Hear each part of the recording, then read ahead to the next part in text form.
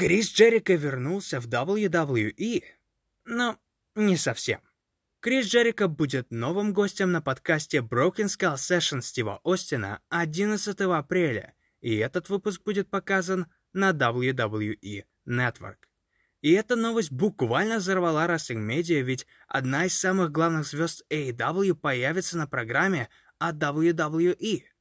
Стив Остин рассказал Sports Illustrated о том, как же эта идея все-таки воплотилась в жизнь, и как оказалось, Крис Джерико сам написал Остину после просмотра Broken Skull Sessions с Гробовщиком и сказал, что он сам был бы не прочь появиться на этом подкасте. Стив Остин, в свою очередь, рассказал, что он всегда уважал Криса и что он уважает AEW за то, что они делают.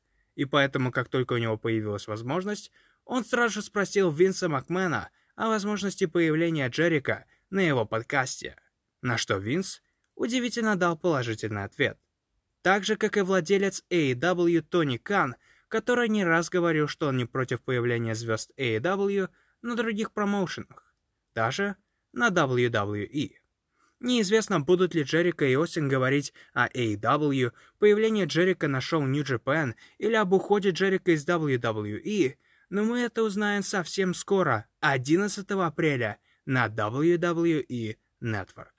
Спасибо за просмотр, ставьте лайки, дизлайки, как хотите, пишите комментарии, подписывайтесь и увидимся совсем скоро.